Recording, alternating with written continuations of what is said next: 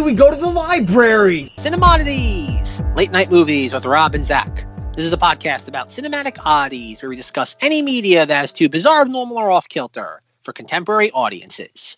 Occasionally, these projects gel. Most times they crash hard into the realm of obscurity. Join us as we delve into the cult classic swamp. I'm Zach. And when I'm in my golf cart, you can call me Donnie. When I'm in my golf cart, you can call me Donnie. Donnie, Donnie, Donnie, Donnie, Donnie, Donnie, Donnie, Donnie, Donnie, Donnie, Donnie, Donnie. 8-inch wheels, white steel wheels, 8 miles an hour. Can you tell me how it feels? Happy Thanksgiving, everybody. It's been a while since we've had a bonus episode, but of course, what better way to bring that back than with a celebration of Thanksgiving. And of course, if you have been listening to our podcast in the past, you know that last year, Thanksgiving was noted by Thanks-killing. So we're bringing that tradition back as well. But before we can jump into our discussion for this episode, you know what we have to do, Zach, this Thanksgiving. We need to say what we're thankful for. I was really hoping we weren't going to do this today. What do you... Is that what you say when your family gets together for Thanksgiving? I was really hoping we weren't going to do this again. I don't have a family. So, do you want to start or should I start, Zach?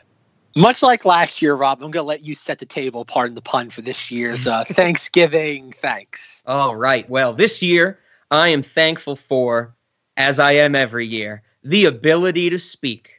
Not just for me, but for everybody, because without the ability to speak, how would everyone be able to prove how self-righteous they are and talk about what they're thankful for on Thanksgiving?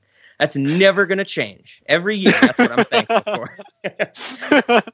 But I did have an addendum, something else I wanted to discuss now that we've, on our second Thanksgiving episode on Cinemodities, there were some other things I was thankful for. And I want to throw it out. Zach's probably not expecting this. I am thankful for Euphoria and bad media in general. So Euphoria being the HBO show, which we've never discussed on this podcast explicitly. Maybe it's come up implicitly, but Zach and I hated it. Well, I think Zach hated it. I know I sure did. Zach liked the first 6 episodes, then hated the latter 2 episodes, which tainted his opinion of the entire show. Sure. Maybe we'll get to that one day. I only remember the carnival episode because that was visually interesting. We don't eat carbs. We don't eat carbs. 2, please. Hey. Hey. You not having fun? No. Yeah, me neither. You want to do Molly? Welcome to Pretzelmania. Can I take your order? How many pretzels do you want? We don't eat carbs. 2, please. So I am thankful for bad media this year. Because I think I've said before, you know, it's always good to have some bad so you can really appreciate the better, you know? Because if life's not beautiful without the pain, I'd rather never, ever even see beauty again. And as life gets longer, awful feels softer. And it feels pretty soft to me. If life's not beautiful without the pain, well, I just would rather never ever even see beauty again. Well, as life gets longer, awful feels softer, and it feels pretty soft to me. Oh. So thank you, Zach, for getting all of this bad media into my brain so I can kind of desensitize myself, but when that really good thing comes along, it just rides that high even better, amplifies that high. And I think that brings me to the third thing I'm thankful for. As I've said many a times and truly believe in my everyday life, everything we do is literally killing time until we die. That's anything you ever do. That's what it falls under. So I'm glad, Zach, this Thanksgiving, I'm thankful for this podcast. Because even though everything is a waste of time, I'm glad we get to waste our time together screaming about nonsense. So those are the 3 things I'm thankful for this year. The ability to speak, bad media, and this podcast and Zach, I guess, tangentially. Oh, boy. Well, folks, amen. All right. Does that mean I have to say what I'm thankful for? No, now it's your turn. You have to say amen to end it. Everybody's turn ends with an amen. That's how it works, right? Something like that.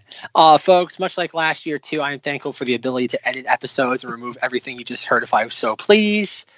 Other than that, I have to say thank you to the Cinemodities audience. Earlier this year, I think Emily said when she emailed us that she was our 13th favorite fan or 13th listener. And the joke we made was, can you please locate the other 12 first? We're concerned about their existence.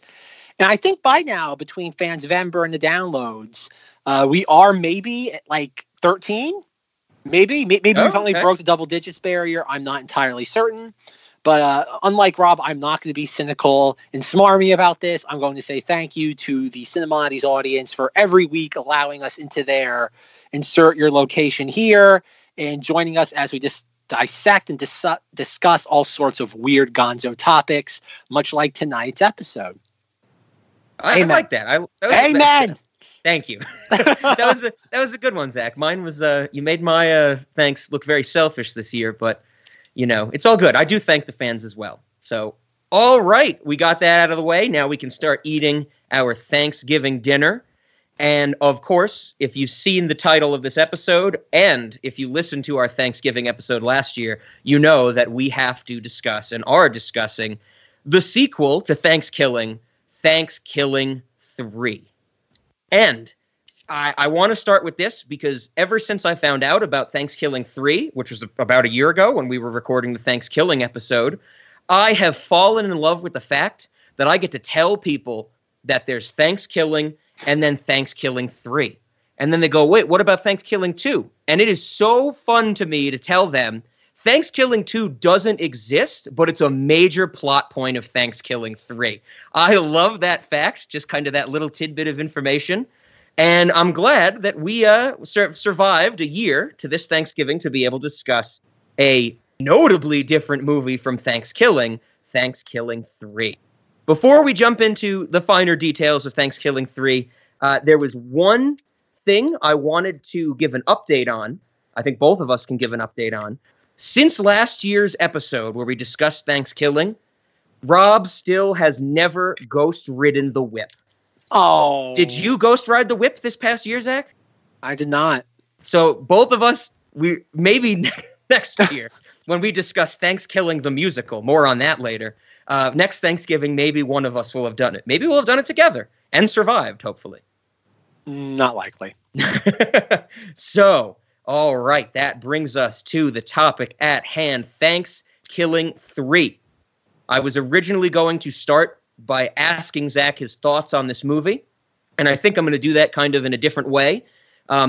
Last year, I called Thanksgiving the definitive Thanksgiving movie. After watching Thanksgiving 3 a few times, which I've seen this a few times now, I still think the first one is the definitive Thanksgiving movie. I don't think Thanksgiving 3 does enough to take Thanksgiving off of its throne as the definitive Thanksgiving holiday film. What are your thoughts on that, Zach? Did it dethrone it? Is it underneath it? Is Thanksgiving still that one you put on, right after the Yule log or before the Yule log on Thanksgiving night? Well, I think we all know what I put on Thanksgiving. It's the Star Wars holiday special. Okay. Come on, Rob. You know where my heart is. I love Cinemodities, though, but that's on the biggest screen. What about the smaller screens surrounding it? Thanksgiving 3. I definitely like this more than the first Thanksgiving. It's not as again, I listened to part of our Thanksgiving episode from last year today, and Thanksgiving plays a little bit of a bigger role in this movie, but still not as much of a focal point as you would imagine a film titled Thanksgiving. Yes. But this movie kind of does a thing you want from a sequel in that it really is a bigger and better version than the first film. Yeah, I would. I guess that is exactly correct in terms of which I agree with it. But I guess we should set the stage. Thanksgiving, the first one, demonic turkey comes back every 500 years on Thanksgiving. Excuse me, Rob. Excuse me. Turkey with an IE. With an IE, not the country.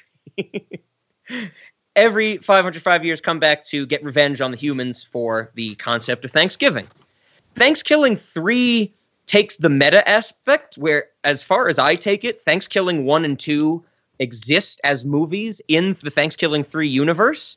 And like turkey, i.e. not the country, is actually a demonic turkey in real life that has a family, like a sitcom family. Yep. And, you know, he has co-stars and the concept of him making movies is a known thing in this universe. But as it turns out, the plot of this film, I guess loosely, is all of the copies of Thanksgiving 2 were cursed by Turkey, i.e. not the country. But that movie was so bad that I think they say the government destroyed all the copies of it and threw the final copy in the trash.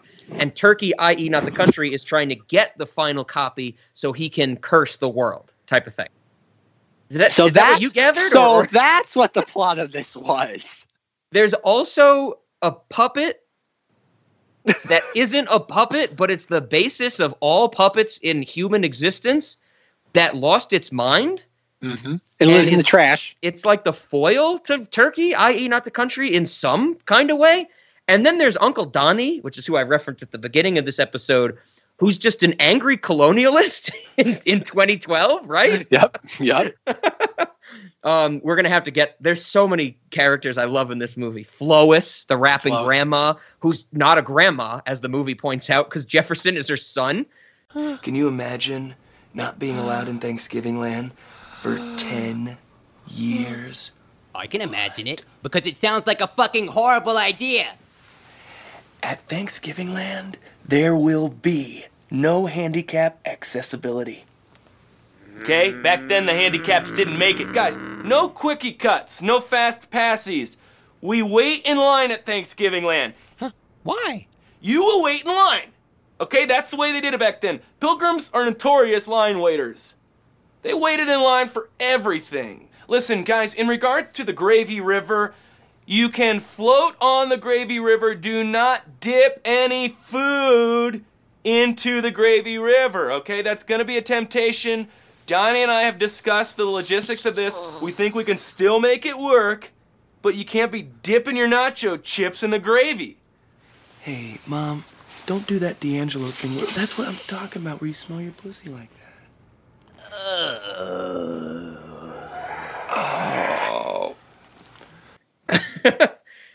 So I guess with that being said, we've loosely laid out the plot. Not surprising, most of my notes are the things that I found ungodly hilarious about this movie. So I guess I'll throw it over to you, Zach. How do you want to break this down? How can you break this down? Yeah, exactly, Rob. How are we going to break this down? Rob again, like, pulls the pin on the hand grenade and hands it to me. It's like, hot potato. And it's like, it blows up in my face, very Daffy Duck style. It's like, thanks. How we do it. Yeah, that's how we do it. When I was watching this, like, for the first, like, there's certain aspects of this that I genuinely loved, yet this film is just so bizarre at times and absurd. Like, this definitely falls under, like, the category of Wonder Chosen. Oh, yeah, I even got a Wonder Chosen vibe from some of the stuff in the beginning. Oh, yeah, this is very Wonder Chosen-esque. And as I was watching this, like, and some of the, like, just the imagery is so surreal and at times like over the top grotesque and like gory. But yeah, I don't know where to begin with this. Like, a lot of times, like, I had on, like, I got to about like the 55-minute mark, and I had to pause and be like, what the hell have I watched for the last half an hour? I had to stop and like kind of like go back to like the 20-minute mark and be like, okay, I gotta watch it again. Did your hand reach for the Death Wish DVD? No, because I wanted to like this, and I think I do. I think I do enjoy it, but it's in the same kind of realm as a lot of things on Cinemoddies, where I admire it, but I'm not sure if I like it. And whereas my opinion like changed on, I think during the Wonder Chosen episode, I compared it to Staring into the Sun. Yep. I think this is very much the same like thing, except where I think Wonder Chosen has a purpose the more you watch it, which I know is contrary to what I said back in August. This, I feel, the more you look at it, I don't think there's that much trying to be said. Like, everything tries and fuels the plot. Like, nothing here is just abstract for the sake of being abstract. I think there's a lot of flourishes of trying to be cool. A couple of times there's like, EDM music videos. Like, we get like 3 or 4 EDM music videos in this film. Yep. And that stuff is neat. but there's like some of the characters. Again, everything in this film looks great. Like much like I said with Thanksgiving, Thanksgiving achieves what it wants, and this is a bigger and better version of Thanksgiving. Mm-hmm. And I think it succeeds at that. Like I look at this and I don't see any technical like, inefficiencies or inadequacies. Like this movie kind of accomplishes everything it wants to. But the only complaint I have is that, and I guess it's because they're working with a lot of puppets, the camera is zoomed in too much most of the time. Where I never get the establishing shots that my brain needs in order to like kind of like calm down. But yeah, I have no idea what this. I have no idea how Rob's going to discuss this. I don't even know where to begin. I don't know any of the characters' names outside of Turkey, i.e., not the country. And that's it. Like, I really, like, this is going to be one of those episodes, folks, where Rob's going to talk most of the time. I'm going to be like, yeah, I like that part, or I don't get that, or, oh, so that was what was going on during that portion of the movie. Because, I can describe all the characters, but I can't tell you any of their names. All right, buckle up, motherfuckers.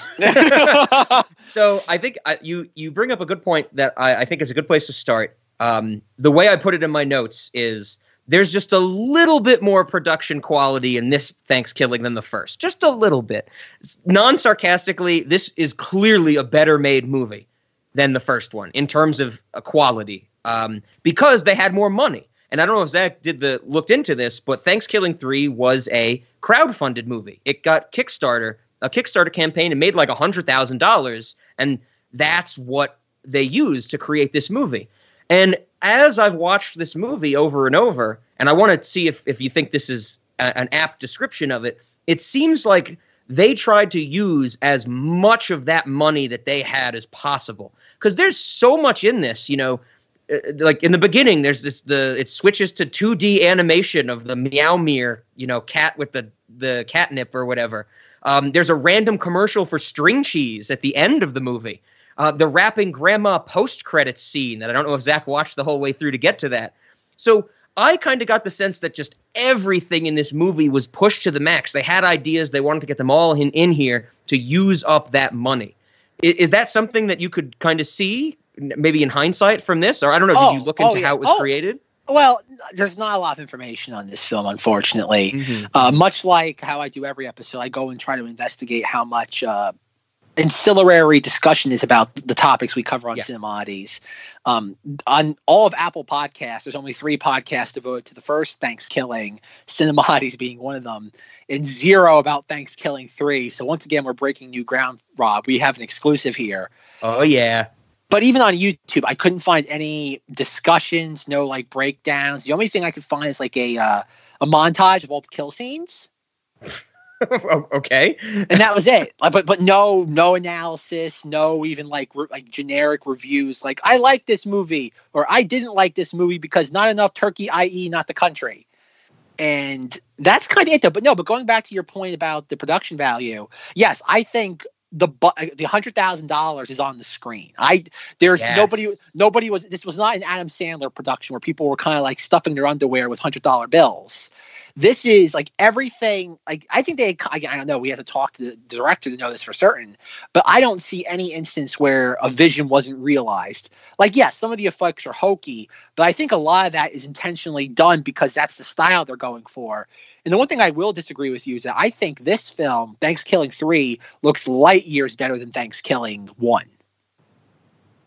I think I'm with you there. It looks much better, yeah. Yeah, I think it looks much better. Like, I was watching, even like, again, folks, I don't know the characters' names. He's got to correct me each time. But even the grandma character, like, she is horribly, like, grotesque, and it looks wonderful. Lois, yes. Lois. Because we get the great scene where Donnie calls her Lois, and she's like, God damn it, it's Lois. But yeah, she's perfect looking. What's the puppet's name? Yomi? Yomi. Like our protagonist? Yeah, Yomi. Yomi looks great for what she is. Again, everything's meant to look crude and kind of like rough around the edges. And there's a brilliance to that when you're working on a limited budget. And even Muff and Rhonda? Yep, Muff and Rhonda Worm. Yep, Muff and Rhonda Worm. Yeah, they were great too.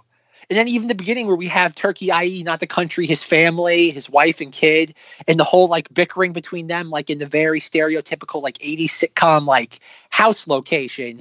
That was wonderful. Like I love that like entire sequence, even up to the point where Turkey, i.e. Slices the wife right down the middle, and then he sits there like oh God, what would you call it? He does a Woman the Hat and the True Knot. He sucks the soul out of his son's body, and so he can insert it into the DVD of Thanksgiving too.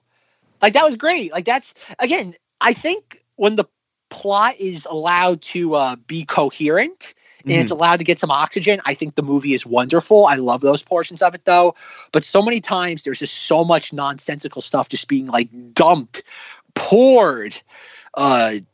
It's incomprehensible. Like I'm on board with you, movie. I love what you're getting at though, but you're throwing so much nonsense in my face. I'm having a hard time tracking everything.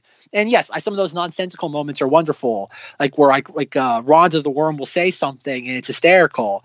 Like, oh, what's he say? The early worm catches the bird. And it's like, yeah, that's great. I love it. But sometimes though, like we'll just have like characters just spouting like bumbling nonsense for no other reason than just let's just put nonsense in here because it made us laugh during editing. Yeah. And I think that's where, for me, that nonsense definitely comes at you fast. But, it kind of lines up with what I'd said a lot before. I love types of comedies where I'm laughing so hard at one line that I miss the next lines. And so it's worth it on a rewatch type of thing. And that's how I've always kind of seen this. But it does grate on me a little bit, especially with the, did they beat Turkey? Nope, Turkey comes back. EDM dance video. Rave lights, battle scenes. And it's like, okay. And you're right. When the plot's there, that's when it's interesting for sure. Yeah, I don't even know if it's the plot. It's just when it's being coherent. Yeah, that's a good way to put it. Yeah. That's the problem. Like we have so many like weird stuff that's just like not there for any other reason. Just like, ha ha ha ha ha. And the weird thing too is that like the first film is 63 minutes long. Yeah, it's just about an hour. And like this is 100 minutes long. Yeah. And you could very easily trim like 25 minutes out of this. Oh yeah. And make it a much better movie and still be like goofy and zany. Definitely. And I that's kind of, what I've thought when I first started watching it, but especially leading up to this recording, it was kind of like what we said before, the $100,000 is there on the screen and they were trying to milk everything they could out of it. And I'm happy with that. I'm happy with the finished product, even if some parts are a little lagging and kind of thing. It works. Like you said, it succeeds at being a sequel to Thanksgiving. Yeah, because even like there's some portions that like even again you probably can explain it better than I can. But when it comes to Yomi and her like cat backpack, and we have like animated sequences with the cat like characters from the backpack, and it's like why is this here? Why do we need this other than just like nonsensical joke insert here? Yeah. The cat and the Meowmere, the cat and the backpack is the one thing that is like. It seems very loosely related. And I think they even realized that because at the end of the movie, when Yomi's in the vortex, all of her people she's met, like other puppets she's met, have appear. And, the rats are like, Yomi, come smell our buttholes. And the trash is like, it's time to move on, Yomi. And then Meowmere shows up and he's like, I'm a gay cat. Come to me, Yomi. Come to me. Yomi, my butt's just right for sniffing. Come on up and do it. Come on. Come on, Yomi. Yeah. I think I got a sexually transmitted disease from those gammas. Ugh. Yomi, get your shit together and come get trashed. I'm a gay cat. It's just like, okay. I think it's just kind of like gathering the pieces that you need where like the trash person, the trash bag gives her the Thanksgiving 2 DVD. The cat gives her the backpack, which lets her carry it. And then knowing about the cat also lets her talk to Donnie. Because remember, Donnie had that one scene is like, have you ever heard of Meowmere the cat? And he's like, my son used to watch that all the time. And so it's like that causes them to meet up. And so it's kind of like they're very, very briskly trying to like set up the origins of her quest. Okay. I've always taken it that way. But yeah, Meowmere's a gay cat. Folks, I want on the record. This is the most amount of thought anybody other than the director has put into this film. Definitely. Rob, congratulations. Somewhere there's a Guinness World Record like for you where it says most amount of thought put into Thanksgiving 3. No one has ever put that much thought into this movie besides you right now. I don't doubt that. But you do have some great, like, again, you even have Jefferson, who's head of security of the Thanksgiving like theme park. I warned you, Mother. No technology at the table. You get the long pike. Sitting on 13's wheelchair, hella clean. I used to knit and sew, but now I'm off that BETV screen. Get dirt, Jefferson. I warned you, Mother. No technology at the dinner table, or you get the long pike. Yes, and it's like, what'd she say? Use a butter knife with a broom handle taped to it. Yeah, and then she says, I think the florist says, is that a broom handle with a butter knife taped to it? And he's like, no, it's a long pike. I'm getting the real one in the mail soon. And then like a few minutes later, when Yomi shows up, Yomi says, is that a butter knife with a stick taped to it? What are you, buttering bread 8 feet away? Yeah. Jefferson, back to your post. Yeah, back to your post. Call me little bitch. Ow, ow, ow. Hey, what is that anyway? A butter knife with a stick on it for buttering toast 8 feet away? This thing is making me so mad, Donnie. Come on. Again, that's the thing. There are some genuinely laugh out loud great moments in this, but unfortunately they get lost because, I watched that and I thought that was a hysterical line, but I completely forgot about that because we have sequences of like 2 rats smelling each other's butts, trying to figure out what cheese they ate. Yes, and it's like, again, I get the kind of the absurdism. I get that. I think that's one thing Cinema Oddities has figured out for the most part is the absurdism in this sort of like specific genre of just media, but you're watering down your good jokes for like singles, and that kind of just like that's the sort of stuff that turns me off. It's like you guys sometimes learn when to keep your powder dry. Fair. Not everything has to be the shotgun approach. I definitely agree. Yeah, absolutely. Yeah, you're absolutely right. Though I'm thinking of there's so many. Like every character almost becomes a stereotype in the sense of this movie, where it's like once they're established, like once Rhonda Worm is established as a bisexual sex addict, like that's the only jokes you get from Rhonda Worm. Yeah. And it's like I don't have a problem with that in and of itself, but when you get to, like Zach said, 100-minute movie, it's just like, come on, we don't need another like anal sex joke from this Worm and Muff type of thing. It's like I understand. Yeah, this film definitely could have been edited down a little bit further. Oh yeah, but while we're on the long pike scene with Yomi and Jefferson, I also love the line in there where Yomi shows up and she's like, "Where's my mind? Where's Thanksgiving?" And Jefferson like grabs her and it's like, "Who are you? What are you doing?" And Donnie says something like, "Put her down. That's just Yomi." And Jefferson looks at Donnie and goes, "I know these types. This little bitch will be in and out of jail all her life." I'm just like, oh my God. Security! Hey! What are you supposed to be? You stop right there.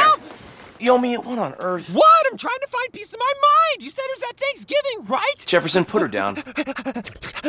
I know these types. This little bitch be in and out of jail all her life.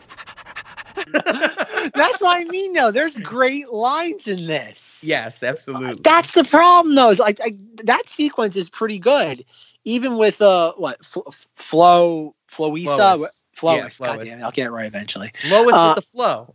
Yes, and that's what I mean. Though there's great moments there, and even like toward the ends where Jefferson greets everybody to like heaven. Every single person dies. He greets them to heaven until we get to Yomi. And what's he say? You want to get into heaven? Too bad. Exactly. That stuff is great. But then we have like this, like the weird stuff with like Rhonda Worm and Muff, and then like, oh God, was it the Muff in the control tower or like in front of the computer? And it's like, oh, something like Mandy Moore. Wait, why are we talking about Mandy Moore? Oh, I was listening when I was building Muff. I dropped the latest Mandy Moore CD into his memory banks. Yeah. And like it's like, oh, like it's irreverent humor, so ha ha ha ha ha ha. Yeah, I didn't get that in the slightest. Yeah, it's like again, it's irreverent, and that's I think the beginning, middle, and end of the joke. Mm-hmm, mm-hmm. And that's the kind of part that just kind of like frustrates me because there's a nice portion to this movie where we'll go a while with that, and it's just like, okay, irreverent, nonsensical, like plot and humor. And then, oh, we're back to the house, or oh, we're off to doing this. And then even like the sequence we have in the woods where we have the Gandalf turkey. Wise turkey. Yeah. Wise turkey. And then like you have that though, and he's sitting there just spouting expository dialogue.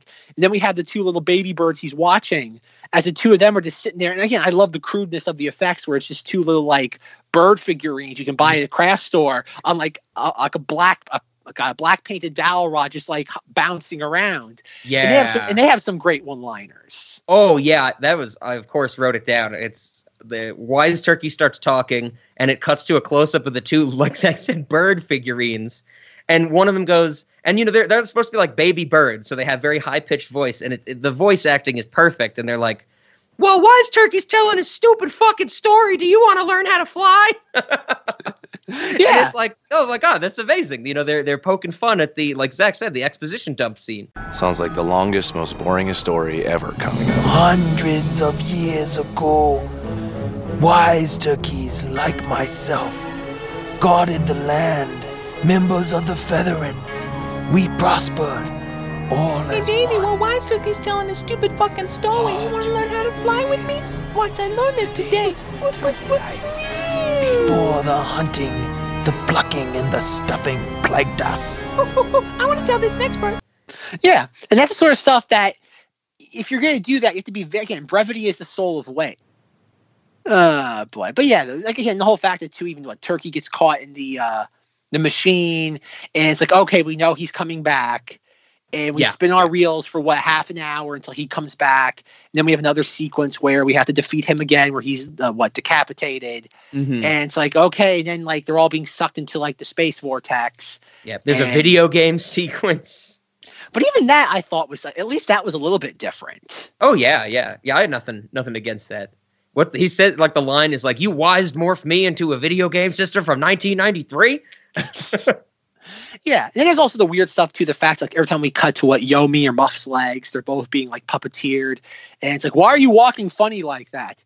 That's just how I walk. Yeah. Then like I know there's at one point with like Rhonda Worm and Yomi, and it's like, did you step in something? You're walking weird. No, that's just how I walk. And you see the fact that like it's like one of the very few times we see the puppet from like the waist down. Yeah. Yep. So. Yeah, I guess that's something I did want to bring up. As we've already mentioned, the quality of this movie. I love the fact that all of the wires and stands for the puppets are like not hidden in the slightest. Mm-hmm. I really enjoy that, especially at the end when Yomi goes through the vortex and her like hand falls down and Donnie like cuts the wire to be able to hold it. Yep. Like, I like Zach said, the rods holding up the birds and Rhonda Worm. Like I love that kind of, it's loose around the edges. It's coming apart at the seams almost is how I thought about it. And I love that it's never addressed. It's just kind of like, these are puppets. Deal with it. Well, you're playing the director's playing into the low budget nature of the film. Yeah, absolutely. And I think that I have no problem with that. What I agree with you, like you said earlier, I do have a problem with the crazy close-ups and zoom-ins, especially near some of the, like with Franken Turkey at the end. Like that's a big, from what I read, that was like a dude in a suit and like, walking around trying to chase those puppets out of Turkey Hell or whatever wherever they were. Mm-hmm. And it's like, I would love to see more of that, but everything's just cuts to people's faces and really zoomed in. And that's more bothering than seeing wires and stuff ever will be to me. Yeah, there's a lot of tight shots. Like even like when you look at like shots of Muff and that's a guy in a suit. Yep. And yet he's filmed almost the exact same way as Yomi is. Everything is a tight shot of the waist up. And it's like, why? Clearly it's a guy in a suit, but you couldn't sit there kind of zoom out a little bit more. Yeah. It makes it feel so claustrophobic. Yeah, and that's kind of like on a subliminal level, it turns you off from the movie. Yeah, when it's the quick cuts of close-ups that is always jarring to me. It's like, it's like when Cloverfield came out in theaters, my mom couldn't stand it because it gave her motion sickness. Like this almost gave me motion sickness. Well, yeah, like comparing it to Thanksgiving is that Thanksgiving 3 is a better film in pretty much every sense, except Are you saying to Thanksgiving 1 or Cloverfield? No, Cloverfield's awful. No, F that movie. No, Thanksgiving 3 is a better film than Thanksgiving 1. except in just the viewing experience. That's a good point. Yeah. And that's kind of my biggest problem with it. Is that, like, I'd love to rewatch this, but it feels like the filmmaker or whoever was operating the camera didn't know what they were doing. You definitely get that vibe, and that's the only thing, like you said at the start, that's my biggest complaint, probably my only complaint with this movie. Yeah, because I pretty much like everything else except for the fact that you could cut some of the jokes out. Yeah. Some of the more irreverent stuff. But no, that's kind of my two biggest complaints, like you. But you kind of, there's no way of fixing that after the fact. That's the problem. Like, both of these things are kind of like baked into the film. One more worse so than the other. Yeah, absolutely. I guess while we're on the topic of the movie not hiding the fact that people are these characters are played by puppets and things like that, one of my favorite sequences in this movie is after one of the EDM music videos where there's a fight scene, I think between our heroes and Turkey, and then the Turkey skeletons that Turkey revives, where they go through this whole battle scene and Yomi gets hurt somehow. And Yomi's like I think Donnie thinks she's dead. And they start talking. Donnie's like, oh no, Yomi's dead. Like, what can we do? And Rhonda Worm goes on that exposition where it's revealed that Yomi is a type of species of creature that inspired the concept of puppets and plush toys in our reality. What do we do? Man, she just needs a hand. You do realize what she is, don't you? You people from Earth don't know nothing. Look around. Every goddamn stuffed toy on this planet is inspired by her. She's a puppet? No. This is what puppets are based on, man. These things have been around for centuries. You just don't see them. Go on.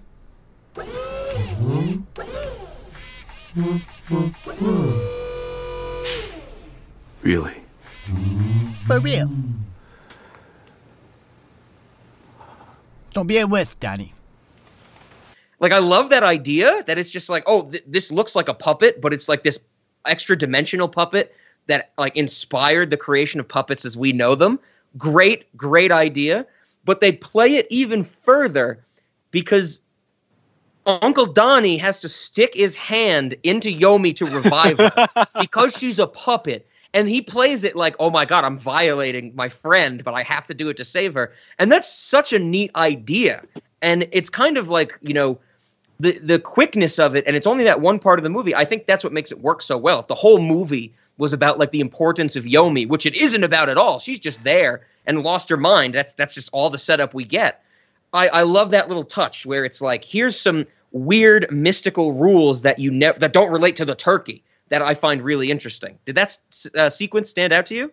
Yeah, this definitely. Oh yeah, the him of what's his name reviving her is definitely one of those sequences. Yeah. But there is, that's what I mean. There's a lot of world building here, but it gets lost in like you don't know how much of it's like world building and then how much of it's just like nonsense. Because we do have what's the machine, the Stuffinator, the Pluckmaster, which also talks, yes, which is its own character later on in the film, and it's like, oh God, so it's like you have all this weird nonsense that I guess is world building, but then we have the genuine nonsense that doesn't mean anything, and then we have characters who we didn't think were characters and just thought they were kind of like plot points or like things to move the plot along earlier on. And it's like, oh, you get lost in it all. That's my problem, is that like you don't know what is what because the film's just trying to be so eccentric that it's trying to do everything and at the same time ends up being nothing. I wouldn't even know how to describe this to somebody. Someone's like, oh, what's the genre of Thanksgiving 3? I'd be like, Wonder Chosen? It's like, yeah, it's really one of those things that it's tough to summarize. And I think when I first watched this, which was maybe a week or so after we recorded our Thanksgiving episode from last year, I'm pretty sure I remember saying to you, Zach, like, this movie is significantly different from Thanksgiving. And the way I described it after seeing it once was that it had not a vibe of the Happy Time Murders, but a very similar, like, puppets and humans interacting with each other. I still have never seen Happy Time Murders. I would imagine that's a little more coherent than this film. But you know, that's kind of what I guess the motif or the visual motif of this movie. That's how you could describe it to somebody. Yeah, no, I think you're right, because something like the Happy Time Murders is not. I think that was one of my biggest complaints, was that the film isn't like zany enough. It's a little too grounded in its premise. Okay. And then you have something like this, which is the exact opposite problem, where it's not grounded at all. Yeah. There needs to be it's weird to say that in a puppets and humans interacting with each other film, there needs to be a little bit more of a grounding, yet again, zaniness, but with a focus on what the story is. And neither one of that did particularly well, because again, like we said, Happy Time Murders is more coherent, but it's a boring movie. This is really never boring, but you kind of lose track of it. It's after a while it becomes sensory overload. Yeah, that's a good way to put it. Which one? Because I think you've seen Happy Time Murders. I think we talked about that. Which one, Happy Time Murders or this, is more sexual, would you say? Because I know that's how Happy Time Murders was. I'd say that. Okay. Because there's one genuinely hilarious scene in the Happy Time Murders. Oh God, what's her name? Melissa McCarthy and whoever her puppet partner is go to a motel because they're looking for somebody, and they walk in, and Melissa McCarthy's going around to every room being like, hello, because the motel's empty, and they open a door, and it's like a child sitting in the corner, and it's like, okay, what's gonna be wrong with the child? Because Melissa McCarthy slowly inches toward them. It's like, it's okay, you can come with me. And of course it's a puppet, and the puppet turns around and has one eye because it's inbred, and just lets out this bellowing screech. Okay. And it's the most I remember laughing hysterically at that. I thought that was the greatest thing ever. The character just lets out this banshee level screech. Nice. Yeah, I get behind that. Yeah, it's great. That's really the only part of the movie I remember that wasn't in the trailers. Oh, okay. Gotcha. Because I know there's a scene in all the trailers of the puppet jizzing everywhere. Yeah, and it goes on for ever, and that's just I think sexual. I think I saw that before something in a theater, or I saw it before a YouTube video, that trailer, and I was like, what the fuck is this? Who is this for? Who wants to see this? Who thinks they want to see this? Well, the thing about and I guess it's applicable here, with puppet humor, is that they brought back Crank Yankers on Comedy Central. Oh my! I forgot to, when I was in Pittsburgh not too long ago, and I was at the hotel, I was flipping through the channels, and Crank Yankers was on. I was like, what the fuck? They're playing Crank Yankers? And 3 p.m. on Comedy Central? What year is this? Well, yeah, that's what I thought too. Because a month ago, when they brought it back, I'm like, what is this? They're bringing it back? And it's not even the first time they brought Crank Yankers back. They brought that back on MTV2 10 years ago, and it didn't really last that long. Okay. And but no, they brought it back, and it's pretty much all the exact same people. It's Jimmy Kimmel, Adam Carolla, Sarah Silverman, Jim Florentine. And as I was, because I don't think we ever talked about it on the podcast, I think we talked about it off mic, is that I worship the ground Crank Yankers walked on when it first started. I love that show. And as I was rewatching it, and I kind of found it oddly surreal that 16 years later, I'm kind of in the exact same spot I was. It's there's something so weird about that. It's kind of going back to an old high school or something, where it's oh my God, I stood here how many years ago, yet it feels like nothing has changed. And it's just it's kind of that moment you have to kind of wrap your head around, being oh God, things everything changes, yet nothing changes at the exact same time. Yep. And when I was watching Crank Yankers, because one of the best puppets on that show was Elmer, voiced by Jimmy Kimmel, him being the older puppet. And they had a segment with Elmer. It was the first segment of the new revival with Elmer, and he's calling I think he's calling a party city wanting balloon animals or something. And the whole time in the background of the party city, however, he's asking some stupid questions. And in the background, we see two piñatas chasing each other in the background. And there's and this is all, it has nothing to do with the conversation. Mm-hmm. But this is what ties into Thanksgiving in the sense that it's irreverence used as set dressing. Because as Elmer's talking to the party city clerk, and they're having their crank conversation. The two pinatas are just doing their thing in the background. And at one point, one of the pinatas mounts the other one, starts humping it. And then we cut back to Elmer and he's doing his thing. Then we cut back to Party City and we see the two pinatas kind of hopping around again. Then we see one of the pinatas just start to shake and a baby pinata comes out of it. Nice. And it's like, oh, like it doesn't have anything to do with the crank call. Zero. Yeah. But it's puppet shenanigans used as set dressing. And I'm like, that's perfect. I'm like, you've cracked the code on how to make the background dressing just as entertaining and complement what the crank call is all about. And yet you look at Thanksgiving and we have all this just irreverent stuff just because somebody found it funny on set. Yeah, it loses a lot of it, whereas Crank Yankers can keep it in that simplicity, in that background, foreground type of idea. That's all you need. Yeah, sometimes less is more. You got, especially that sort of principle applies to things that are more like absurd and irreverent. Because the crazier you get, you can't overdo it because it becomes easier and easier of slipping down the slippery slope. Exactly. What you just said is exactly how I felt and made me think of, I don't know if Zach's ever seen it, Kung Fury. Have you heard of this? Is that the Hitler one? Like the guy goes back to like stop Hitler. No, and someone like hacks time. Like I remember when this came out. I think it popped up on Netflix a few years ago, and some of my buddies were like, "Oh my God, you have to watch this. You're gonna love it." And I watched it, and it's short. I think it's like 30 to 40 minutes or something. And it's stylistically, it's very intriguing. But it is exactly as you described. It is so over the top insanity that I look at it and it's sensory overload. Like I didn't enjoy it because it was just, so much nonsense. Like that's the movie where, I think Hitler comes in riding on a T-Rex at a certain point. Oh. And it's like, that's of course, that by itself. Of course, that movie, Rob. But there's so much else going on. It's like, what is this? Like, this is too fast. Less is more. That's a great way. And I think Thanksgiving doesn't hit, because I love Thanksgiving 3. I dislike Kung Fury because there's that difference in the balance. Like, if you're looking for something, Zach, that's even more sensory overload than this, I would suggest Kung Fury. Okay. Yeah, well, Hitler riding a T-Rex. Sure, I'll put that on the short list.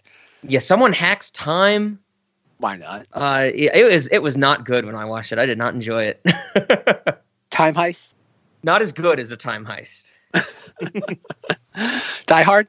I need my time GPS unit. Tony Stark can create time travel in an evening, but he can't figure out how to work a sink hose. Yeah, exactly. It's all, oh God, folks, everything comes back to Avengers Endgame. But yeah, the puppet shenanigans, though. Like, yeah, I've always been partial to puppet shenanigans nonsense. And I do think that, like, my favorite element of Thanksgiving 3 is the Yomi character, because it is nice to have that kind of like grounded character that's not cynical or just like cracking a joke every 10 seconds. Yeah. And even toward the end, like, I don't want to say I was getting emotional because I wasn't, but like when Yomi kind of gets like sucked into the vortex, you do feel a little ping of sadness being like, oh, this was the only like genuinely innocent character in all this. Definitely. I do think there's like, that's where I think Thanksgiving is just too much of a schlocky, it's so bad it's good like horror film. Whereas this isn't that. It's a completely separate genre. And it's, like, I'd say this is more, again, like we keep joking about what to classify this as, but I think it's a completely separate genre from Thanksgiving. Like it's almost. Oh yeah. I'm trying to think of another like movie where like the genres change that much. I guess it's like another like a Terminator. You go from horror to action adventure. Yeah. It's definitely got that feeling. We're not, in those same genres, but the first and the third in this case are completely separate. Exactly. All right, folks, I'm going to lay it out for you. Imagine the difference between Thanksgiving and Thanksgiving 3 is like Terminator 2 if Terminator 2 was like Wonder Chosen. There you go. We figured it out for you. Bing, bang, boom. Let's go home early, Rob. We can close the restaurant early today. Closing early, folks. Lock all those people and employees in there and we go home. Oh, boy. But yeah, Thanksgiving 3, it's, I don't know. I wish I could have a firmer grasp on it. But unless I watch it a bunch of times. Yeah. And this is going to be a fun one to discuss in the late night conversation part, because I have no idea who this movie is for besides you and I. Yeah, that's what I was thinking also. But it's like, who would want this other than us at this point? But it also raised $100,000 on Kickstarter, so clearly we're wrong. Yeah. So, okay, I guess before we jump into that, there were some other scenes I wanted to highlight because they were great. So, I just want to highlight the entirety of Turkey and his family in like the sitcom home, where there's paintings on the wall, there's doilies on the furniture. I love that whole scene. When I first watched this, and that's where like the movie kind of opens, I was just like, oh God, like this is amazing so far. And I especially love his kid, Nibla, because the kid's voice is just like, are we gonna go be evil now, Dad? Be evil with your papa. Evil? I can be evil? What's this, Dad? Hey, no! Your grandma's cake tasted a little bit more like ferret cake than like carrot cake because it's gonna weasel its way out of my butt! You see what I did there, Dad? I turned ferret cake into carrot cake because ferret is a weasel? Yeah, is that how one-liners work? You'll learn. Are we gonna go be mean now, Dad? Screw being mean. I'm nasty. I must get a copy of Thanksgiving 2. Oh, I can't wait, Dad. Oh, great. Oh yeah, like the him with like the domestication of him, like in the family. He's wearing a wife beater when we first see him. Oh yeah, no, it's great. And then like he kind of like gets mad and walks away. Oh, it's delightful. I love that part. Like, that part I was really on board. I'm like, oh, because we didn't talk about the very beginning. The very beginning pretty much plays out the exact same ways the first Thanksgiving does. Instead of it being a pilgrim, it's tits and ass of a female astronaut. Yes, it's a spacesuit with breast cutouts. Yes. It's the exact same way the first film begins. Mm-hmm. And it makes sense. I guess in the context of this movie, the very beginning is the little bit we get to see of Thanksgiving 2.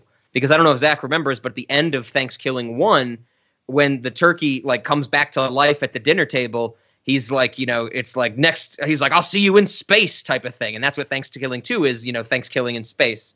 And so that's a little bit we get to see of it. It starts almost the same exact way. There's Pilot, the pilot. And then it's kind of like it cuts into that great montage of just people burning the DVD copies of Thanksgiving 2. It's awesome. Yeah. I don't know if you noticed it, but in that opening scene at the house, when Turkey is like on the wife beater watching TV and his family gets back home, or the wife gets back home from the salon or whatever, the news report that is talking about Thanksgiving 2 and about how they're burning all the copies, the news anchor describes Thanksgiving 2 as a mega-budgeted, kid-friendly sequel to the cult film. I did not pick up on that. Story everyone's talking about tonight, Thanksgiving 2 is no more. You're watching News with a Z. A mega-budgeted, kid-friendly sequel to cult film Thanksgiving was announced over 2 years ago. But now, the first movie ever filmed entirely in space will never see the light of day. News with a Z. The result is quoted as being one of the worst movies ever made.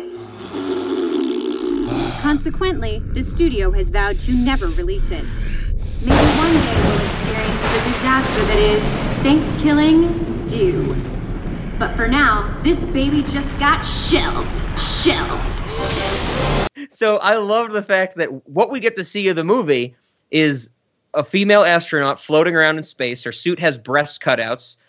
I guess we should also say the first shot is a close-up on a nipple. And then Turkey blows her up in his turkey baster ship and says, "Nice tits, bitch, in space." Like, says the words "in space." And this was supposed to be kid-friendly. I would love to see more of Thanksgiving 2. It's a bummer that we can't because all the copies are destroyed now. They also say that the news anchor says that Thanksgiving 2 is the first film to be filmed entirely in space. So, good for them, I guess. But another thing I wanted to point out was one of the commercials in between or right before or right after the news anchor report about Thanksgiving 2. There's a commercial for the Gerbil convention. And the voice is like, come on down to the gerbil convention this Sunday. We got rat gerbils. We got turtle gerbils. And it cuts. Come on down to the gerbil convention. We got rat gerbils, turtle gerbils, Tuesday morning only. Nibbler, you fucker! Here we go. Like to Turkey saying something to the wife. When it says rat gerbils, it shows an actual gerbil. When it says turtle gerbils, it shows a turtle. Oh, yeah. I don't know. I thought why. that was hysterical. That is hysterical. We got problem. rat gerbils. We got turtle gerbils. And that's it. I'm like, I want to see the rest of the commercial. I forgot about that. I thought that's the problem with this dumb movie. This movie has some really like A+ zingers and they get lost. Oh, I remember that was great. I was laughing hysterically at that. Yep. Then we get the commercial for the Pluckmaster from Uncle Donnie, which I'm bringing up because one, the opening line is like it's talking about, you know, like an infomercial does, asking the audience questions to be like, do you have this problem with your food? Well, then buy our product. And this commercial for the Pluckmaster starts with a shot of a man and a woman who are like at a kitchen counter, like they're attempting to cook something or maybe pluck a turkey. And the voiceover says, did you marry your wife not because of her cooking, but because she can fuck? And then it goes on into like why you need the Pluckmaster. But I forgot about that's a great line. But the other thing, layer to that is that when that line is said, the two people, the man and the woman in the commercial, they're the two main characters from Thanksgiving 1. Oh, okay. And so that's like their cameo. And so I love that they throw it in there, one, with a great line for the Pluckmaster. And that's our introduction to Uncle Donnie, who's a great character. And it's the characters from our first one. That's their little appearance. It's great. Oh my Neely. Are you tired of the hours it takes to prepare a turkey? Did you marry your wife not for her cooking, but because she can fuck? That's a great line. Did you marry your wife because she could fuck but not cook? Oh my God. Yeah, that was, oh, God damn it, movie. I might have to go back and read it. This just gave me like a Wonder Shows. And I complain about it the entire episode. And it ends up being like my favorite thing of all time. Oh, yeah. God damn it. It's good. Those one-liners are great. Like I said, I'm laughing so hard. I miss some jokes, but when I go back and rewatch it, they're there. Oh, it's awesome. Oh, boy, yeah. So I also wanted to highlight Uncle Donnie's backstory. I think it's right when they meet Wise Turkey or right before they meet Wise Turkey. He explains how his family died, how his wife and his son died. And so we'll get the clip in here. There's one line that stands out to me every time I watch it. But basically... Rubbish, Donald. You ain't sorry. You, Donald, are one egotistical, prune juice drinking, scared punk ass old motherfucker. You're too scared of a turkey, and you're too scared to get over your family. Hanging out with this little thing ain't gonna bring them back. You're just capping them even more. Phony bullshitter you are, Uncle Donnie. Is it true, Uncle Donnie? Do you have a family? I had a family. Once. It was a full moon over Highway 96. I just needed one more 50-pound barrel of stuffing for Pluckmaster to finish him off. Murphy's stuffing. It went so well with Gallagher gravy. I decided to send my wife and kid out. Thought it was the right thing to do. But do you know who else likes Murphy's stuffing? Wolves like Murphy's stuffing.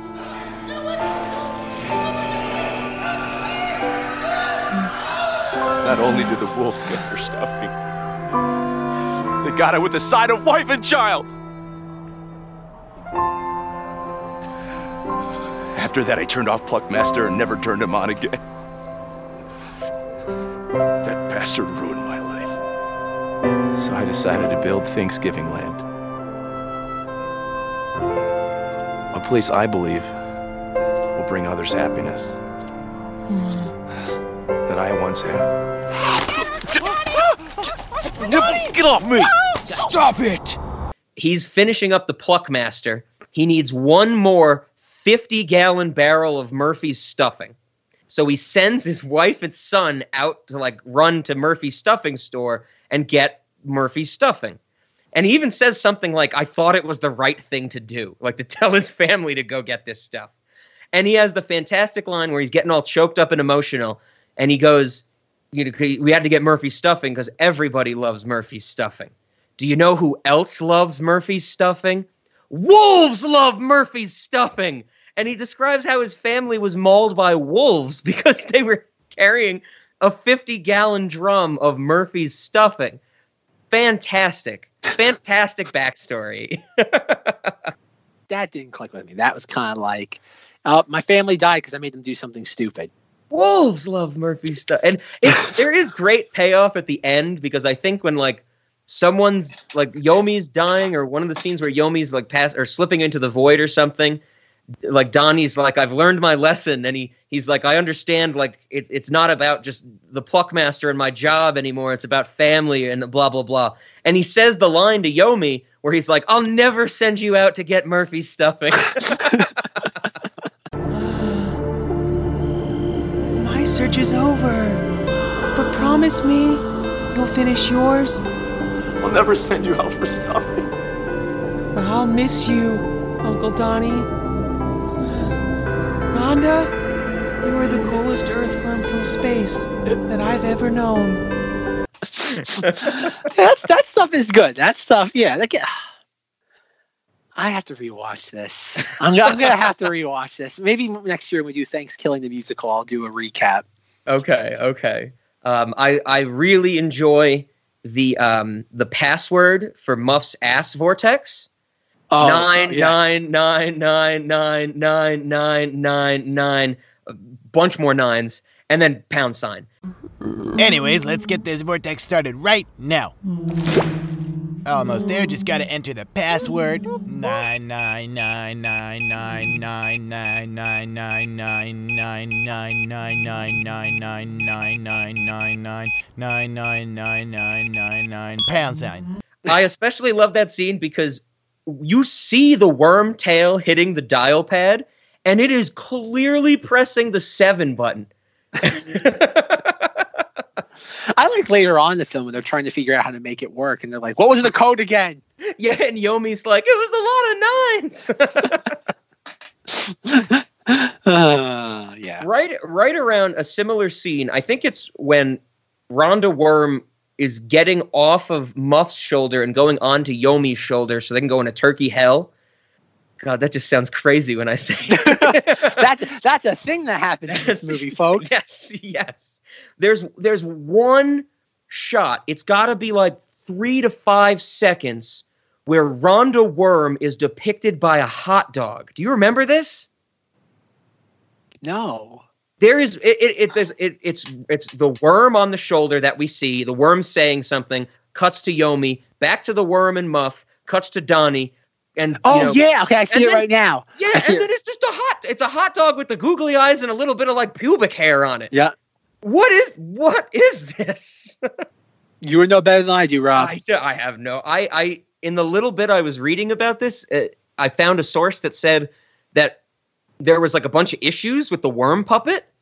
Like it got damaged a lot during production, so they had to switch it out, which is why it like looks different in a lot of scenes or from scene to scene.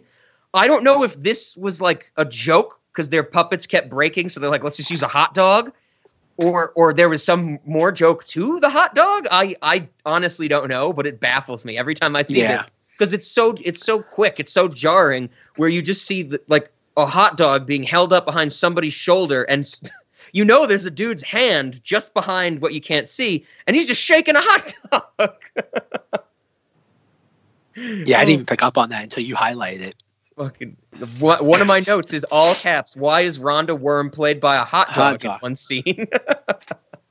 The world may never know. Yeah, the world may never know. We need to interview. When we run out of Thanksgiving things to discuss, we'll start trying to get interviews for our holiday episodes. There we go, folks. We've got it figured out. I think the last bit I wanted to highlight because it's one of like my. I know it's been done in many places, but one thing it always makes me think of, I always love the joke for some reason, we get the scene where Yomi and Rhonda Worm are in turkey hell, disguised as turkeys because they have beaks on, and they're going to stop Turkey, i.e. not the country, from using the Thanksgiving 2 DVD to curse the world and to kill everybody. And when they go to stop him, it's revealed that Turkey, i.e. not the country, has created Franken-Turkey, which is like a human-sized turkey. It's I thought the first time I watched this that we're gonna get a big showdown between Franken-Turkey and Muff, because they're like the two big, brutes of this. And it doesn't really play out that way, but when we are introduced to Franken-Turkey, Turkey, i.e. not the country, is like, Franken-Turkey, get them. And we get the joke where a created creature wants to change his name. And Franken-Turkey's like, I don't want to be Franken-Turkey. I want my name to be Blarth. Like Blarth Brooks. Oh, no. Blarth Mall. And Turkey, what? Wait, are you going to do the Aqua Teen reference that I think you're going to do? You know I am. Oh, no. I'm going to call you the Enforcer. I don't want my name to be the Enforcer. I want my name to be Spaghetti. Spaghetti, fine, whatever. Go rape him. That stands out to me ever since I saw Hand Banana. That episode. Oh my God, Hand Banana. That is one of the funniest jokes. Meet Hand Banana. Meet the Enforcer. I don't like that name. I want my name to be Spaghetti. Hand Banana, I want you to meet the Enforcer. I want my name to be Spaghetti. All right, Spaghetti. Whatever. I don't care. Just do what I tell you. And that's when I watch this movie. I don't want my name to be Franken-Turkey. I want it to be Blarth.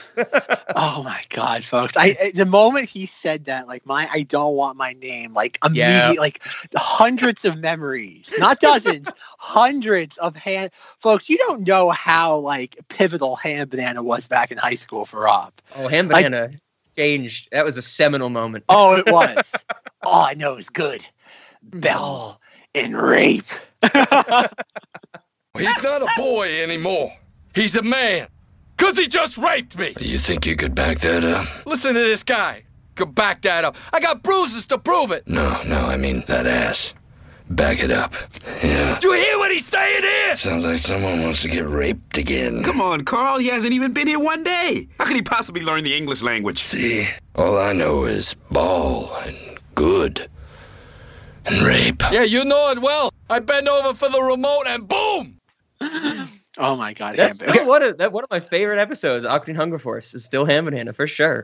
This was a while ago. This might have been years now, where Aqua Teen was on at night and that was on. I'm like, oh no. Oh no, I recognize this episode. I couldn't recognize. God, I think the amount of Aqua Teen episodes I've watched, I can count on one hand. And oh my God, I saw that. Oh my God, I forgot about that. That episode also has one of the lines, which is the only one I can actually sometimes I've had success with, I should say, playing off of people. Because a quick summary, they genetically create a dog from Meatwad, but Shake's DNA gets in it, specifically DNA from his hand, because he puts it in Carl's swimming pool when they're creating the dog. So the dog looks like Shake's hand, and they call it Meatwad names it Hand Banana. Hand Banana can talk, but only Carl can hear him, and Hand Banana repeatedly, Aqua Teen Hunger Force, it's only 11-minute episodes. I'd say a good 6 minutes of this episode. It's just this Hand Banana dog thing raping Carl. Yeah. And it gets to a point where Carl, who doesn't want to be raped anymore, he decides his best course of action is to fill every orifice of his body with wacky glue. Because if his holes are glued up, he can't get raped. This must sound crazy for anybody that's not familiar with Aqua Teen Hunger Force. And so Carl does this, goes into the Aqua Teen's house, and he's like, I filled every orifice of my body with wacky glue. And Frylock says, why would you do that, Carl? And Carl goes, what? I said I filled every orifice of my body with wacky glue. And nobody knows this reference without the explanation. But there have been a handful of times where I've said to people, I filled every orifice in my body with wacky glue. And their response has been something along the lines of, why would you do that? And I get to actually finish the quote. And nobody ever knows what it's from, but goddamn, it's funny. Oh my God, Rob. Oh my God.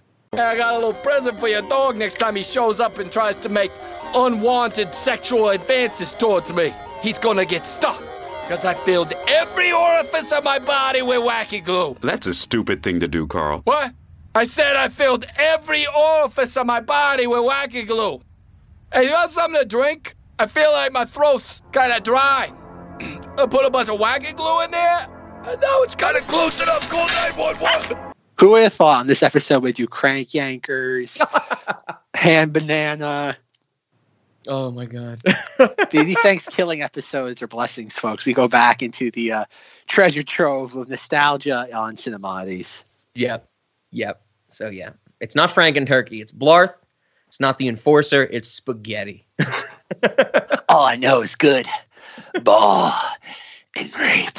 I think the spaghetti line continues where he's like, I don't really feel like raping Hand Banana, but you though. You and me got an attachment. And he's like, well, I made you out of the tiny hairs that grow out of the bottom of my feet. And the Carl dog goes, yo, you got those too? You're like the only person I know who has that. I'm going to rape you. Spaghetti, I want you to show Hand Banana the night of his life. There you go. There you go. Rape him like he raped me. Do it. Do it. What are you waiting on? I'm not really that attracted to him. The hell do you mean you're not attracted to him? Go ahead and rape him. I don't know. I'm done with that. Something about you, though. It just seemed like we click or something. Feels comfortable. You know what I'm saying? Yeah, well, I don't know about that. I mean, I did create you from some of them weird hairs, you know, that grow out of the bottom of my feet. Wow, I got those too. You're like the only other person that I heard of that got those. Hey, we got a lot in common here. I'm gonna rape you. No, please, Spaghetti, no, please, Spaghetti. No, it's great. Like a few times I've gone back to that. Like I've found, like I'm talking about, like maybe back in college, I'd go back and find that, and I'd laugh at it, though. But no, that is a, that's a callback, folks. That's a callback with the capital C. Yep, Hand Banana's great. Still love Bible Fruit, that episode. Oh, Octane Hunger. I've oh god, I never got into Aqua Teen, but I love what was it, Space Kataz? Oh yeah, yep, Space Kataz. No, we're not going to eat our own farts. That they have a great part in the Emery and Oglethorpe, those two aliens at the corners. They have a great part in the movie as well, because Frylock goes back in time to stop the Insanoflex from being created, and they think it was Emery and Oglethorpe that created it. So they go back in time to when they're in college, and Frylock is like quickly realizing that, you know, they're just like frat boys partying, and they couldn't have been the one to invent the Insanoflex. But as he's discovering this in their dorm room, Frylock picks up a book, and the book says, like, the cover of the book says remedial verbs. And he's like, are you in this class? And he goes, yeah, but I don't like it because it's too hard, so I don't go and stick it to the man. Sup, bro? You want the hacky sack? Can we just kill him? Yeah, do it, seriously, because I get straight A's if he gets killed. Remedial verbs? You're studying that? I say speak to the hand of that class. I'm not getting up at 11 in the morning. In order to create that Insanoflex, you would have had to have an advanced knowledge of biogenetics and robot hydrorhythms. Do you, or...? See, I learned how to help Timmy find his nuts. Please let me kill him. Remedial verbs. One, that as a concept is hilarious. And then thinking that class is too difficult. Is it wrong when you were saying that I could actually hear it in the voice? Is it wrong that I could hear it in the voice? No, that class is too hard. No, it's that just means we're conditioned correctly. Oh my god, it's so good. Oh my god, I love them. Oh yeah, I haven't watched Space Kataz in forever. When you hear their voice, you should hear it in their voice. When anybody ever says "Good news, everyone," you should hear the voice from Futurama, Billy Lee. And then, you know, every time you hear the word annihilation, you should hear the musical sting. It's just, it's the conditioning that we do here on the podcast. Even if it's not talking about the film, if you just hear the word, we're trying to condition our audience to do things to bring about a new world order based on how Cinemati sees the outlook of the future, right, Rob? Absolutely. I guess, and yeah, even I don't think I told Zach this, but when I was hanging out with people in Pittsburgh not too long ago, we were talking, and one of them was like, "Have you ever seen the movie Annihilation?" And my immediate response was "Bwah, bwah, bwah, bwah," and then followed up with, "Clearly, you don't listen to my podcast." because that's become like the most successful running joke we have. I guess we should mention too. Like we'll get into it maybe next month with our series, which we might have. Oh God, I don't know. Did we say last week? Are we going to say what our next series is? We should probably do it on this episode because I think that we had a time last week. Okay.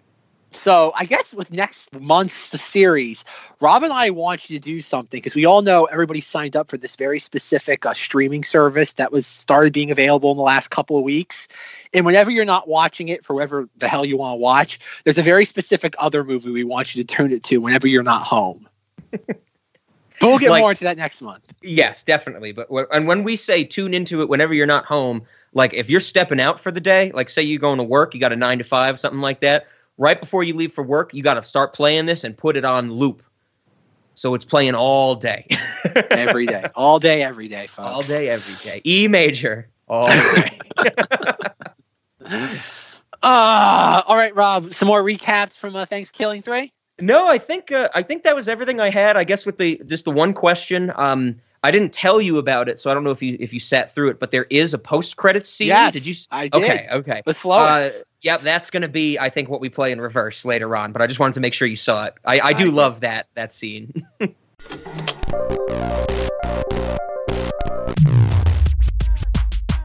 name's Lois, bitch, and I'm an old fucking rapper. Me and 30B, we tear it up at Napa. We got a 3-prong glass of gangster Merlot, cause we be gangster heads and that's what gangster heads do.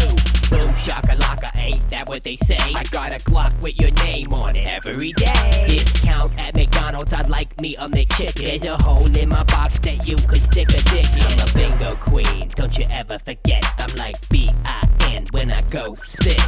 Hairy and black, I like 'em big like King Kong. Pull my diaper to the side and just stick it.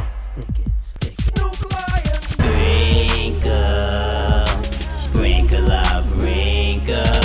Sprinkle of wrinkle, baby. I'm a great French kisser cause I don't have teeth. What I want for dinner, baby, is a pound of beef. She's a great Sprinkle of wrinkle, baby.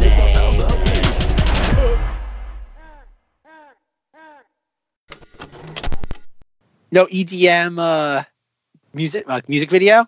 No, I like Flois better. The EDM stuff is kind of the third one. Like started to grate on me, where I was like, oh god, like I love the opening credits scene with the people in the hazmat suits burning the DVDs. The first fight scene isn't bad, but then I'm just like, oh god, please, like I understand you remixed the Thanksgiving theme and are very proud of it. Oh, okay, fair enough. So yeah, if nothing else, I think we're ready for our questions. Oh, I guess I will say now, as we've alluded to, in my last year, in my research for the first Thanksgiving, that's when I found out that there was Thanksgiving 3. So that led the way to this year. This year's research led me to find that there was Thanksgiving the musical. And the soundtrack is available, so I think that's what we'll be discussing for next year's Thanksgiving episode. Oh my Thanksgiving God. episode. So it's going strong. It's going strong, you know? Just tune in every Thanksgiving for your favorite Cinemodities Evil Turkey discussions. I guess we should point out, too, that both Thanksgiving and Thanksgiving 3 are both available on YouTube for free. So if you are so inclined to check out this film, there's really nothing stopping you other than your own willpower. Yep. I think there also is a 2-disc or 2 DVD box set of both. Maybe not 2-disc, but, you know. Oh, my God, Rob. Oh, my God. Oh, boy. All right, Rob. Cinemati and or late night movie. Okay. I am going to go with a yes to Cinemodities. I love this as a follow-up to Thanksgiving. I think it does everything that I want from a sequel or a trequel, whatever you want to call this, triquel. This is great. It's good fun. It has its issues, but they're not enough to take away a Cinemodity status for me. I think really for also the reasons I said for Thanksgiving last year. Great premise, weird schlockiness, hilariousness. It checks off all the boxes. As for late night, I'm with you, Zach. Like, who is this for? But I'm going to go with yes for late night because I think this goes back to the OG late night rules for me. This is something I would want to show somebody when I have them in my clutches. This is a Clutches movie. This is a Clutches one. This is something where it's like you know, you either have to incept somebody as to why they'd want to watch it, or just force them to watch it. Did you just say incept? Incept? Yeah. Is that not the proper conjugation? I Is just it inception somebody? No, I don't have a problem with the conjugation. I just find it fascinating that it's a verb. To incept somebody, it's a condensed term to like brainwash someone into watching some form of media. Yeah. The verb, the action word. All right, where continue. inception would be the act of it. Yes. Oh, okay. So yeah, I think Late Night, like I was saying, it's a Clutches movie. You'd either have to incept or convince someone they want to see it, or force them to do it. And my brute force skills are better than my inception skills, I must say. So Ludovico technique, here it comes. Oh Get those eyedroppers ready for Thanksgiving 3. So yeah, I'm gonna say yes to both. I like to imagine we'll hear Rob on the news like in a few years being like, local man arrested for forcing people to watch movies against their will. Like the camera crew goes inside and sees like a giant like repurposed dentist chair that has straps. I like that. And Rob's file footage is like from the podcast. It's the one with him wearing the jack-o'-lantern mask from Halloween. Like file footage, local Colorado man. He's wearing the silver shamrock mask. That's gonna be great, you know. And just like years from now, after I'm arrested and I have life with no parole for forcing people to watch weird movies, that they're gonna go back. There's gonna be like those making a murderer type shows about me, and they'll be like, There's hundreds of episodes of this podcast that he was on. The signs were there. We just didn't want to listen. Boy. Yep. Spot on, folks. Spot on. All right. I agree with Rob. Cinemati, of course. The whole idea of doing a number 3 after a number 2 and the rationale as to why there's no number 2 is great. And I agree with Rob that a bunch of the things, too, that some of the elements that don't really click in this film do detract from it, but not enough to disqualify it from being a cinemati. As for Late Night Movie, going like much like how Rob said, using the litmus test of if I had a captive audience, would I ever show this to them? The insane amount of context required to explain this to an audience, and never mind that people like us are on board with it, having a hard time tracking what's going on. To the uninitiated, it would be a nightmare. You might as well just hit them in the face with a brick. That's a good point, because I think last year I said the way I found out about the first Thanksgiving was just group of guys in a dorm room flipping through Netflix. You find the title, Thanksgiving. The tagline says, "Evil turkey returns on Thanksgiving to kill." Boom, you're sold. If you don't have that foundation, how do you sell, like we said at the start, Thanksgiving 3? So I'm with you. Yeah, as a late night movie, this would be a climb. This would be a climb to get there. So it's going to be a no from me, dog. So if you're saying if someone did successfully use this as a late night movie, they would get like an experience bonus because it's so difficult to use? Achievement unlocked. Perfect.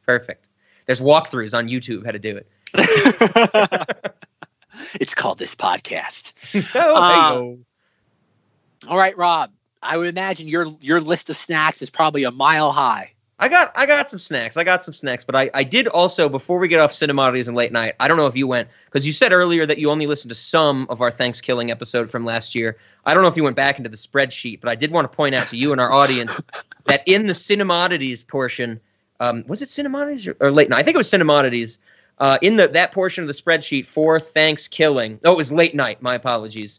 Zach's answer is yes, but no one should ever watch this movie. I really liked that got in there. Yeah. So verbatim, it's yes, and then in parentheses, but he suggests you never watch this. I think that's my recommendation for a lot of movies on Cinemati's. Yeah, it seems that way. I feel it's kind of like, what are Zach's likes? His dislikes. It's like that's kind of what it is. It's like, it's this weird sort of like contrarianism. Oh yeah. So other than that, I'm ready for snacks. The snacks, I drew a lot from this movie because we have a lot of food. And I guess where I wanted to start with the snacks was discussing something that we didn't bring up in the discussion of the movie. The motivation for Donnie and Jefferson is that they want to build a theme park called Thanksgiving Land. Oh, yeah. So, of course, once that comes up, how can we not discuss taking aspects of Thanksgiving Land and, working them into our restaurant. Of course, Murphy's stuffing. We have to have some Murphy's stuffing, possibly some wolves in the Murphy stuffing dish. In the discussion of Thanksgiving Land, Jefferson talks about the gravy train, the gravy river, which you can float on apparently, but you can't dip your food into. Love that idea. And Zach, one stood out to me, the yam tram. I've never heard the yam. Everybody's heard gravy train before. I think that's a common phrase or saying or whatever you want to call it. But yam tram? I was not familiar with the yam tram. And I don't know if Zach remembers or he listened to that far in the episode, but I got quite excited at the concept of yams in our reference last year. Do you recall this, Zach? No, Rob, I do not. The yams. We're going to have a tram for the yams, Zach. You can't veto this. I think this is like my golden bullet. We need the yam tram. The tram for the yams. But we have the condiments train from Nothing But Trouble. Well, I'm thinking this is going to be like... The caboose? No. I'm thinking this is going to be a train the size of that train from Dr. Sleep that Ewan McGregor conducts. Like that the kids can ride on. But it is just filled with yams. And so it's kind of like the condiment train where, you have to wait for the train to come around to get your condiments. This is like, it goes all throughout the restaurant, the all infinite void of it. And this is where you get yams. It's like the peanuts at the bar. It's like, something like that. It's the yam tram, the tram for the yams. I'm so excited about the yams, Zach. How do you feel about the yams? So, Rob, so. Do you like yams in reality? I do not, Rob. Okay, I like yams. Okay, good for you. The yam tram. Yam tram. Yams. Hey kids, Rob is about to play some music for you. Specifically, the song You Are My Sunshine by the Flatbush Zombies. If you are familiar with last year's Thanksgiving episode, I am choosing to play this song because if you take the initials of that title, you get yams.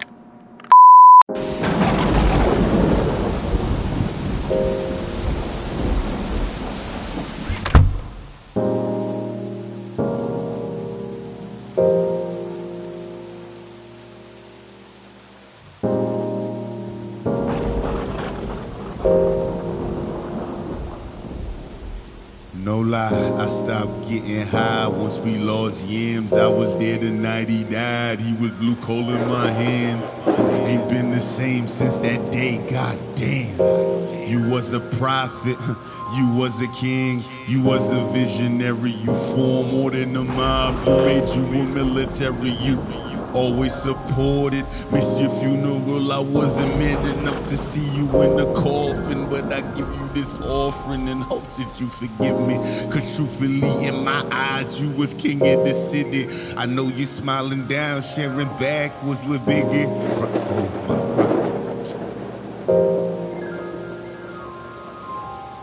No lie, I stopped getting high once we lost yams. I was there the night he died. He was blue cold in my hands. Ain't been the same since that day, goddamn. You was a prophet, you was a king, you was a visionary. You formed more than a mob, you made you a military. You always supported. Miss your funeral, I wasn't man enough to see you in the coffin, but to you I give this offering and hope that you forgive me. Cause truthfully, in my eyes, you was king of the city. I know you smiling down, sharing the backwards with Biggie, rocking the Leah Boulder, taking the tab with Jimmy, pimping with Sweet Jones, go grilling with ODB in the studio, trying to fight tears and shit. I just wish my nigga Yams was here to hear this shit. He in the clouds, angels braiding his hair and shit, just looking down like God. You hear this shit? I hope we make you proud, cause we next up at the mound, and I'ma always strive and prosper until the world is ours. I hope we make you proud, cause I'm next up at the You are my sunshine. You are my sunshine. You are my sunshine. You are my sunshine. You are my sunshine. You are my sunshine. You are my sunshine. You are my sunshine. You are my sunshine. You are my sunshine. You are my sunshine. You are my sunshine. On the day, on the day, on the day.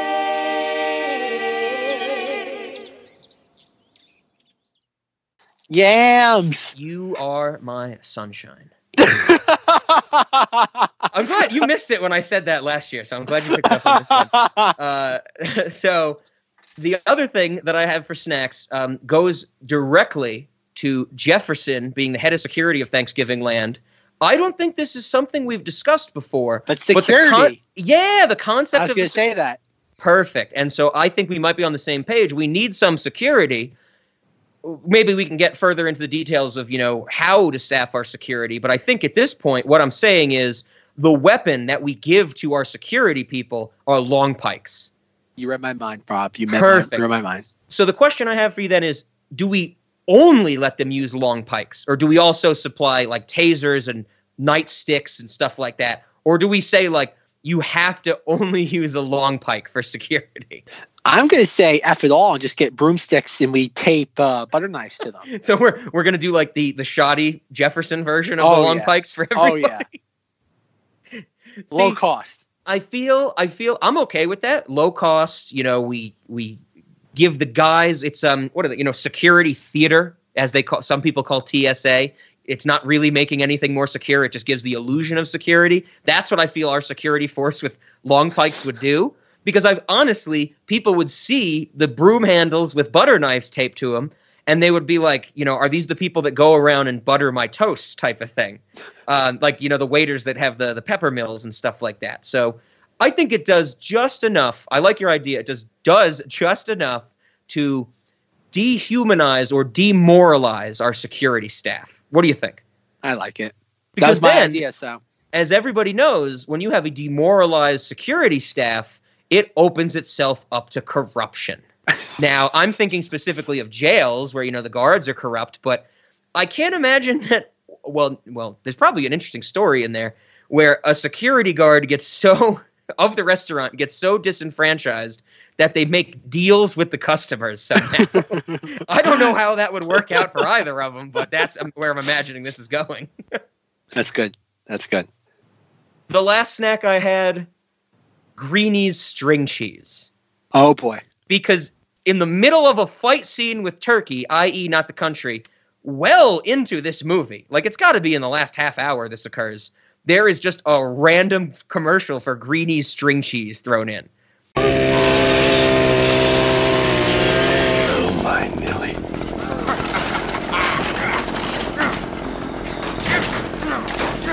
String cheese. Kids is loving it. Greeny string cheese. Are you ready for a delicious snickety snack? This ain't none of that farm-raised cow crap. Greeny's here is 100% lab made, so fuck you.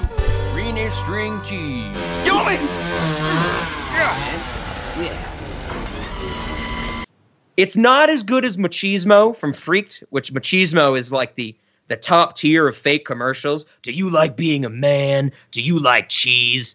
This is still pretty good. I think this is more jarring because they have the whole Sky Daily thing to work in that commercial in Freaked. This is literally like in the middle of a battle scene out of nowhere, and I don't understand why it's placed there. But I do like the fact that, Greenie's string cheese basically says, Greenie's string cheese, not made with any of that farm organic crap. This is all grown in a lab, baby. So, Rob, that you're fits our forgetting motif perfectly. You're forgetting the platinum tier fake commercials. Better than Machismo. Which ones am I forgetting? Cheddar Goblin.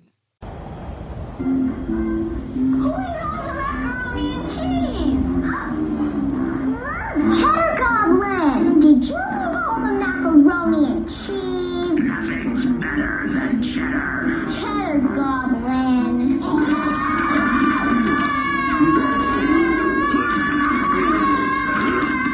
Cheddar Goblin by Devane has 60% more cheese than the next leading brand. Kids and goblins agree. Cheddar Goblin tastes the best. That's why Cheddar Goblin was rated #1 3 years in a row. Cheddar Goblin by Devane. It's goblin good. Cheddar Goblin.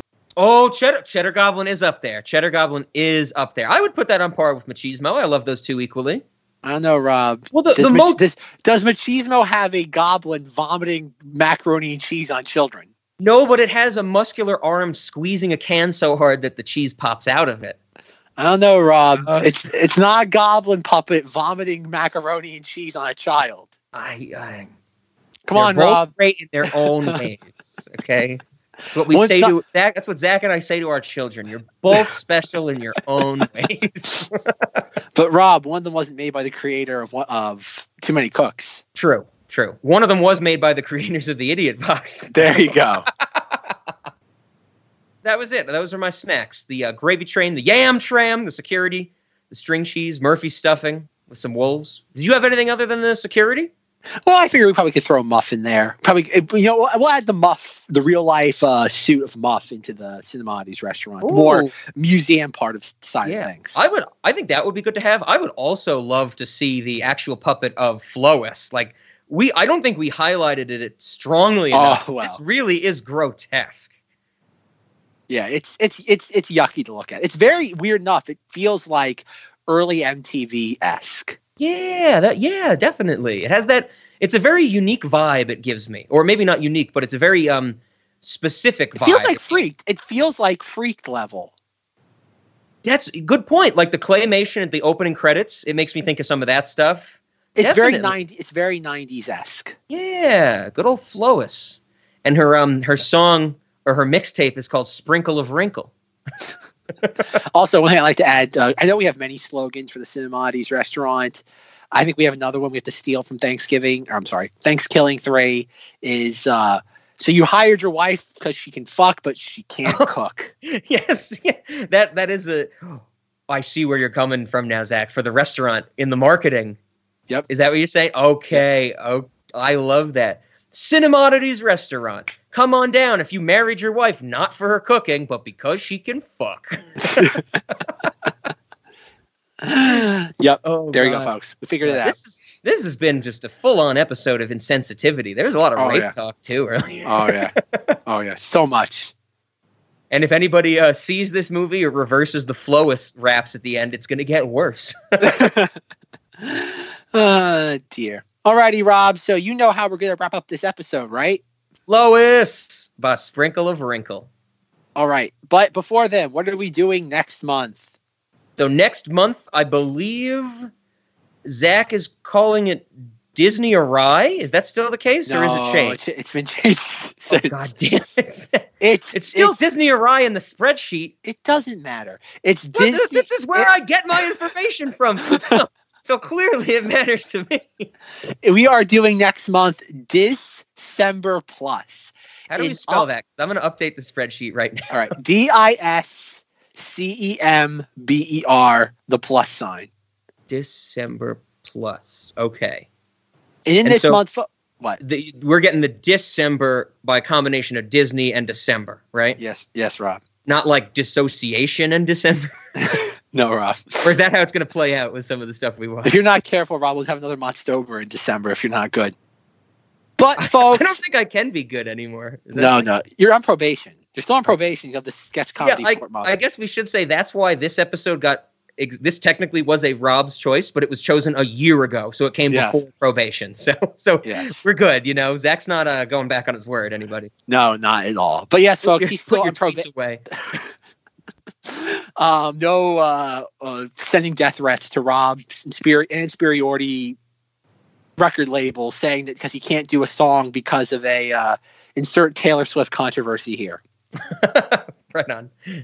But yes, we're doing Disney. We're doing all sorts of Disney stuff that actually, because we have 5 Mondays in December, 2 of those Mondays are going to be really, well, one's going to be a long awaited Cinemati's topic that we've been hinting at. Well, I've been hinting at for like the entire run of the podcast.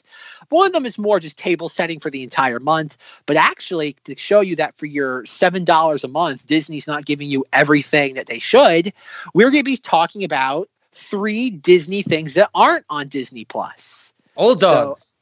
No, not Old Dogs. Oh, God. I did not. When I sent that to you, I like scrubbed through it to remember what it was. And I think I had seen that, and I did not enjoy it. Rob's interest evaporated quickly. I think when I watched Old Dogs, I put it on thinking it was going to be Wild Hogs. Oh, because I had remembered Wild Hogs for some reason. I was like, with oh, Tim Allen, and I was like, oh, Martin I've never Lawrence. seen that. And then I put on Old Dogs, and I was like, oh, I guess I'm watching this now. Oh boy, things aren't on Disney Plus. What? You know what the best part is that people are actually going into like the coding of Disney Plus, and they're actually putting expiration dates on the stuff. Oh God. Damn it. Which is really funny considering the fact that everything on Disney Plus is owned by Disney. So it's not like Netflix or Hulu or Amazon where they're licensing all this stuff. Everything that Disney has on there, they can keep on there in perpetuity. Yeah. Yet they're not because they're jerks. Oh, God. So what, they're going to make it like a big revolving door? Yep. Hey, we got this again. We got this back. We got this again. Artificial scarcity, like they used to do back with the VHS movies. Everything goes back in the vault after like a year or two. That's right. Oh God, I think I'm getting too ahead of myself. We're getting too ahead of ourselves. This will be our discussion next month, right? Yep.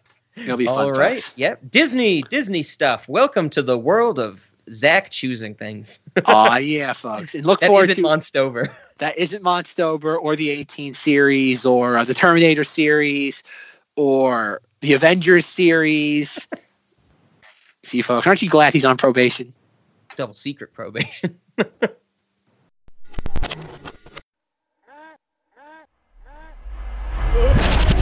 One of my